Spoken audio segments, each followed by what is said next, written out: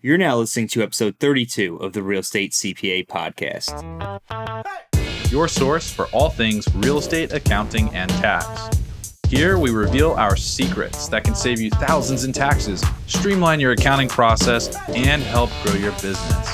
Stay tuned to hear insightful interviews with industry experts, successful real estate investors, and current clients on what strategies they use to grow their business and how they steer clear of Uncle Sam.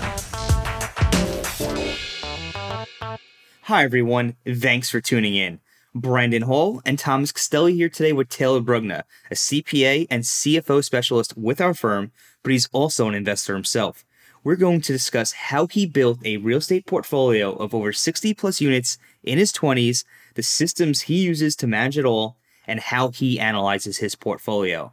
Taylor works with real estate investors, developers, and private equity funds as a CFO, providing tax strategy, accounting consulting, and financial analysis. As an investor himself, Taylor believes that perfecting the accounting and tax functions will lead to making good decisions that are crucial for the success of the business. Taylor owns and operates over 60 plus units in the Tampa Bay area and has no plans of slowing down. Before we jump right into today's episode, we want to remind you about our virtual workshops. They are not a webinar, but rather our virtual workshops are a highly interactive experience that puts you in a room with our tax strategists as well as fellow real estate investors. We will discuss a topic for the first 15 to 20 minutes and then open the room up for questions. This is the perfect opportunity to get answers to those real estate tax and accounting questions that you've been dying to ask, while at the same time discovering what other real estate investors are asking.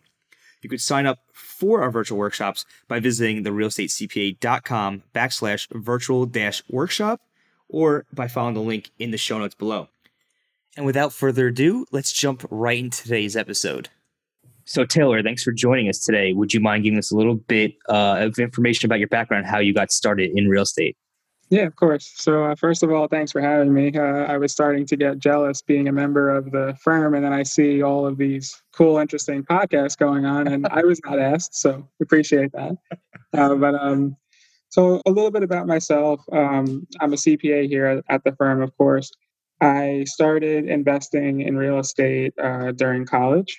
I originally had a eBay business that actually I started in high school. I was fortunate that it took off and it started doing well. I sold clothing to customers that were overseas. And as I graduated college and started working full time at PwC, I realized that the time commitment of kind of running both a full-time job and a business was overwhelming. So I was really looking for a way to generate passive income, and real estate was just a perfect fit for me. I started doing research on certain markets, certain types of investing that I wanted to do, and it really the love of real estate started there. So quick question on that. So when you started the eBay business, is that how you got the seed capital to go into the real estate side of the things? Exactly, yeah. So I was a three-sport athlete for most of my high school career, and then it was senior year, spring semester, and I decided that I didn't want to run track anymore because it was torture at that point. I was close to graduating. I just wanted to have fun, but then I realized also that I needed a job, and it was time to make some money. So instead of getting a regular job, I decided to start buying clothing at a discount at various different outlet centers, and then I would just resell it on eBay. I was fortunate that I found in a market, I guess, that was really popular at the time. So it was really just like Nike, Adidas, any kind of sportswear, things like that, North Face.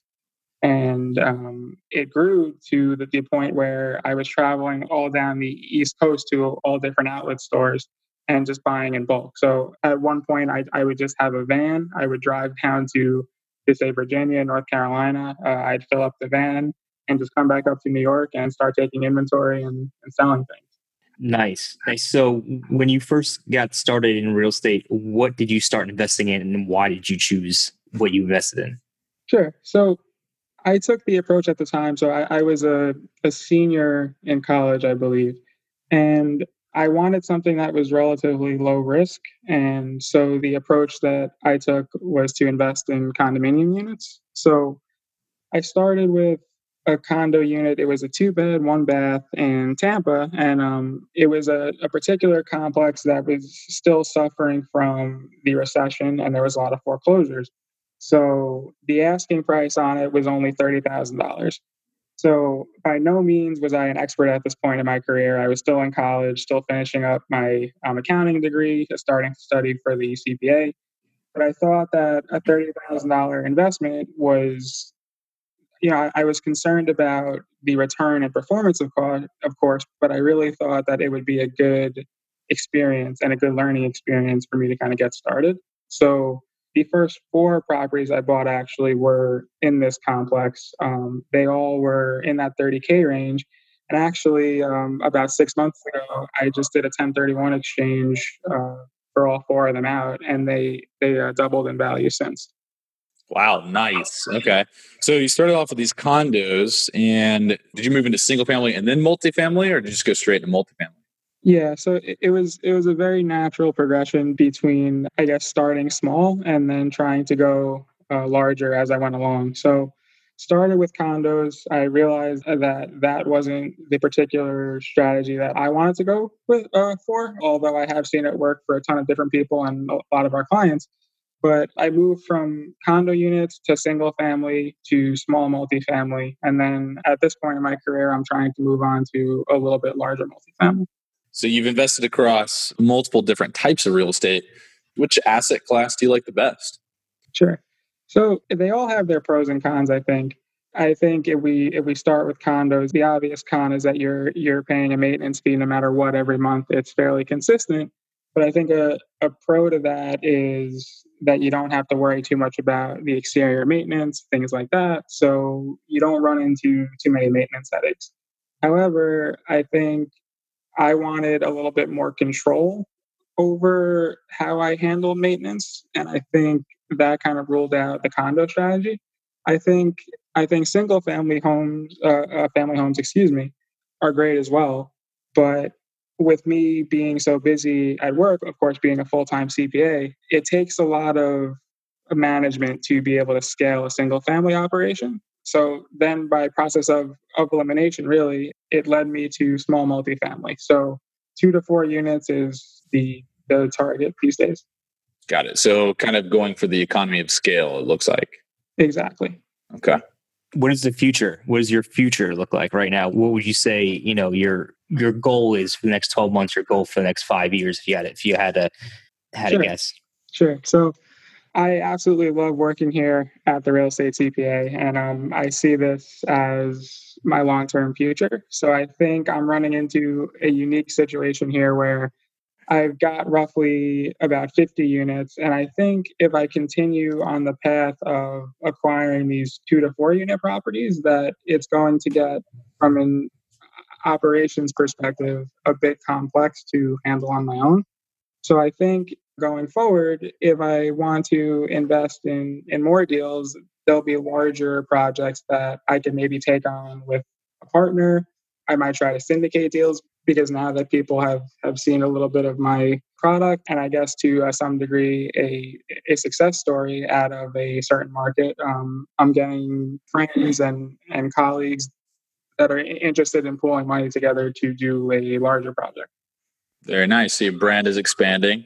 Right. I hear Thomas here is pretty solid on the syndication game. So I don't know. It sounds like there's some synergies there that need to be explored. I mean, hey, look, I'm planning to, I've said it before, I'm planning to move to Florida. So I think there definitely be some synergies there for sure. We have a running joke at our firm here that anybody that moves out of New York City and into a tax-free state such as Florida, I will split the tax savings with them. So heard it here first, folks. If either one of these guys both live in New York City, if either one of them moves, they will get a bonus. Yeah, so Tom and I are grabbing dinner next week actually, and I think syndications are going to be a big part of the discussion and see if we can work together. I think it'd be awesome. Cool. I can't wait to hear how all of that goes and what comes of it. So you mentioned operations, and that's a good segue into our next kind of portion here of the podcast. You mentioned that you have about 50 units. You're also working full time here at the firm. And I know that you work a lot here at the firm. You're dealing with really big clients, helping them manage their accounting and doing some CFO stuff for them as well. How do you manage your own stuff? You don't have a lot of time. So, what are you doing to efficiently manage the 50 units, all the way from, just random technology that you might be using or accounting? Yeah, so I think I was really big from the beginning, even with the first 4 units in colleges that I bought, that I knew that I was going into a big four accounting firm type environment where I was going to be working those 60, 70 hour weeks, and I wouldn't have much time to kind of sit there and self manage properties. So I really focused on building out a strong team. And for me, I was confident that I had the accounting and tax side down, but I made sure that I found an attorney that I was comfortable with. I made sure I found a broker I was comfortable with. And I made sure I found a property manager that I was comfortable with as well. And to find a team while investing remotely is fairly challenging. The due diligence process can be a bit stressful at times.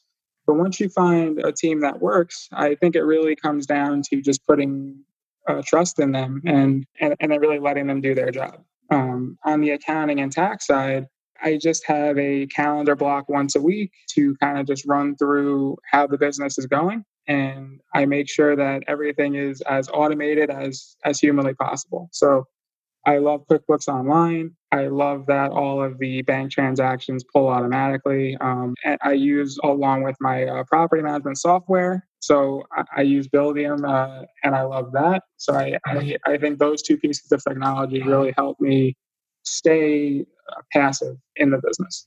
Since you do the CFO side of our business, what are some key performance indicators that you look for on properties you own to kind of give you an idea of how they're performing compared to the other ones?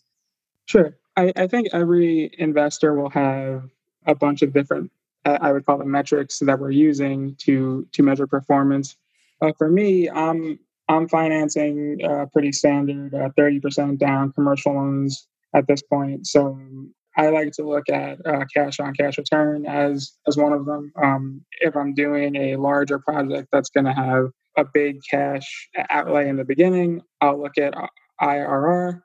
It really depends on the project and the capital structure that you decide to use. But for me, cash on cash return is probably the easiest way to compare across my portfolio. Well, what if you go in all cash versus debt heavy? Does that affect the numbers that you're looking at there? If you're looking at that cash on cash return, how does that change the buying decision? Oh yeah, of course. So for me, I at this point I kind of have a system down. I've built a relationship with a lender that I'll stick to the 30% down, finance 70% fairly consistently. So cash on cash return works well for me because it's consistent across the entire portfolio. With that being said, if you're paying 100% cash for a property, that particular return is going to drop significantly. And in turn, it may not be the metric that is best for your business. So, of course, a metric like cash on cash, if you're going to be completely leveraged, it's infinite. And then as soon as you go to pay all cash, it'll decrease significantly from there as well. When you've used these metrics in the past, have you had to come to the point yet where you've had to analyze your portfolio and decide which properties to say cut and which ones to keep, or maybe which areas to double down on based on the performance of your various properties? Sure. Yeah. So I'll analyze my portfolio in a few different ways, but one of the ways that I really like to do it is submarket. So I'm pretty much mostly in the Tampa Bay area, but within Tampa Bay, there's Clearwater, there's Largo, there's St. Petersburg, and then there's the actual city of Tampa as well. So I'd like to analyze the portfolio across those four regions. I'd like to compare performance against the type of property. So as I mentioned earlier, I've got quite a varying types of investments from single family homes to 8 unit apartment buildings. So it's always good to be able to compare different sizes as well. So Taylor, obviously you're a CPA and you work here at the real estate CPA. Taxes are always a big topic of discussion amongst all of our employees. What are some specific tax strategies that you are utilizing with your own portfolio? Sure. I think for me, and particularly investors in that small multifamily and down range, that de minimis safe harbor is definitely one of my favorites. Can you I explain what the de minimis safe harbor is? absolutely. So pretty much, if you have an expense for $2,500 or less, you can um, expense that in the year that it was incurred, as opposed to having to capitalize it and depreciate it over a period of time. So, for example, if you have a flooring job that costs $2,000, you are able to take it in year one and take all of that savings right away. If you had a $6,000 job, you may have to capitalize it and depreciate it over a certain useful life, depending on the type of flooring that it is. Exactly. And to elaborate on the de minimis safe harbor, it is a per item on the invoice rule. So if I buy 10 laptops and all 10 laptops together cost $10,000, but each separate laptop is $1,000 each, I can deduct all of the laptops, even though the total invoice amount is $10,000, because each item on the invoice is less than $2,500, as you said. But there is an anti abuse rule, and I just want to make people aware of that. If you were to buy a new HVAC, for instance, and the HVAC costs $5,000, well, that does not qualify for the de minimis safe harbor. But what people have asked us in the past is, can I break out the casing, the motor, the tubing that goes into the HVAC? Can I break all of those out on the invoice and get them all below $2,500 each? And the answer is no, because all of those components are feeding into the one major unit of property, which is the HVAC system. So in most cases, it is per item on the invoice, unless all of those components on the invoice are feeding into that major unit of property there. So just something to be aware of there. But good stuff. Anything else that you're using on the tax side? Sure. So I'll go into two things. The first thing is kind of an indirect tax strategy, so to speak, in the sense that it's keeping clean books. So I don't necessarily think that it's a tax strategy that can of course save you money right away, but by keeping clean books on a consistent basis, you're able to constantly review your tax situation month over month, or week over week, even depending on how your business, how it's growing and what it looks like. I think I've been able to make certain decisions because I've kept books current and up to date on a weekly basis. Where a lot of our clients, when they first join, they don't really look at their books very often, and it might be a once every 6 month process or once a year process for some people. I think the tax strategy and the accuracy of your financials go hand in hand. So then something else I'll just throw out there is something that I love doing, is that if a property is substantially complete, I like to advertise it for rent as soon as possible. So I can start deducting some of those minor repair expenses as opposed to having to capitalize them. So, Brandon, I don't know if you want to elaborate a bit more on that, or if you want me to. No, you did a great job, and that sounds good. And I know that you, especially of all people here in the firm, are really big on making sure that people have clean books and are operating their accounting function effectively. So, yeah, very, very good to hear. Taylor, how much of a role do you think your accounting background plays in your understanding of being able to keep clean books? And would you do your books yourself if you didn't have an accounting background? So I think I can do my books fairly efficiently. And at some point, I think it'll still make sense to outsource it. But at the current size of my portfolio, I can bang it out in a couple hours, no problem. That being said, if I didn't have the accounting background, I would be making sure that I had a team member in place that could help me kind of make these decisions and make sure that these books are reconciled on a regular basis. Because I'm very big on focusing on the tasks that are high value tasks for me, and it's really finding good deals is how a rental real estate business makes the most money. But because I have the accounting skill set, it's fairly efficient for me to do it myself. But if I didn't have that, I would want to spend more time on these high value tasks like networking with other people in the business, finding good deals, things like that. Yeah, it's highest and best use of your time, right? And Exactly. if highest and best use of your time is doing your own books because you are an accountant by trade and you can do it much more efficiently and accurately than anybody else, then that's the highest and best use. At a certain point, you might be trying to raise money. And then at that point, the question is that the highest and best use of your time to be doing the books and worrying about the books? Or do you just outsource it and focus on the things that are going to grow the business significantly? Yeah, I love that. That's definitely something to be considering there. You mentioned QuickBooks Online. Is there any piece of technology that you use in your real estate investing that you just absolutely love? So I think two of these are fairly obvious, but QuickBooks Online and property management software are my two favorite pieces of tech to use. The third is it's relatively simple as well, but it's YouTube. So being a remote investor, I rely a lot on my team on the ground to kind of loop me in on what's going on day to day.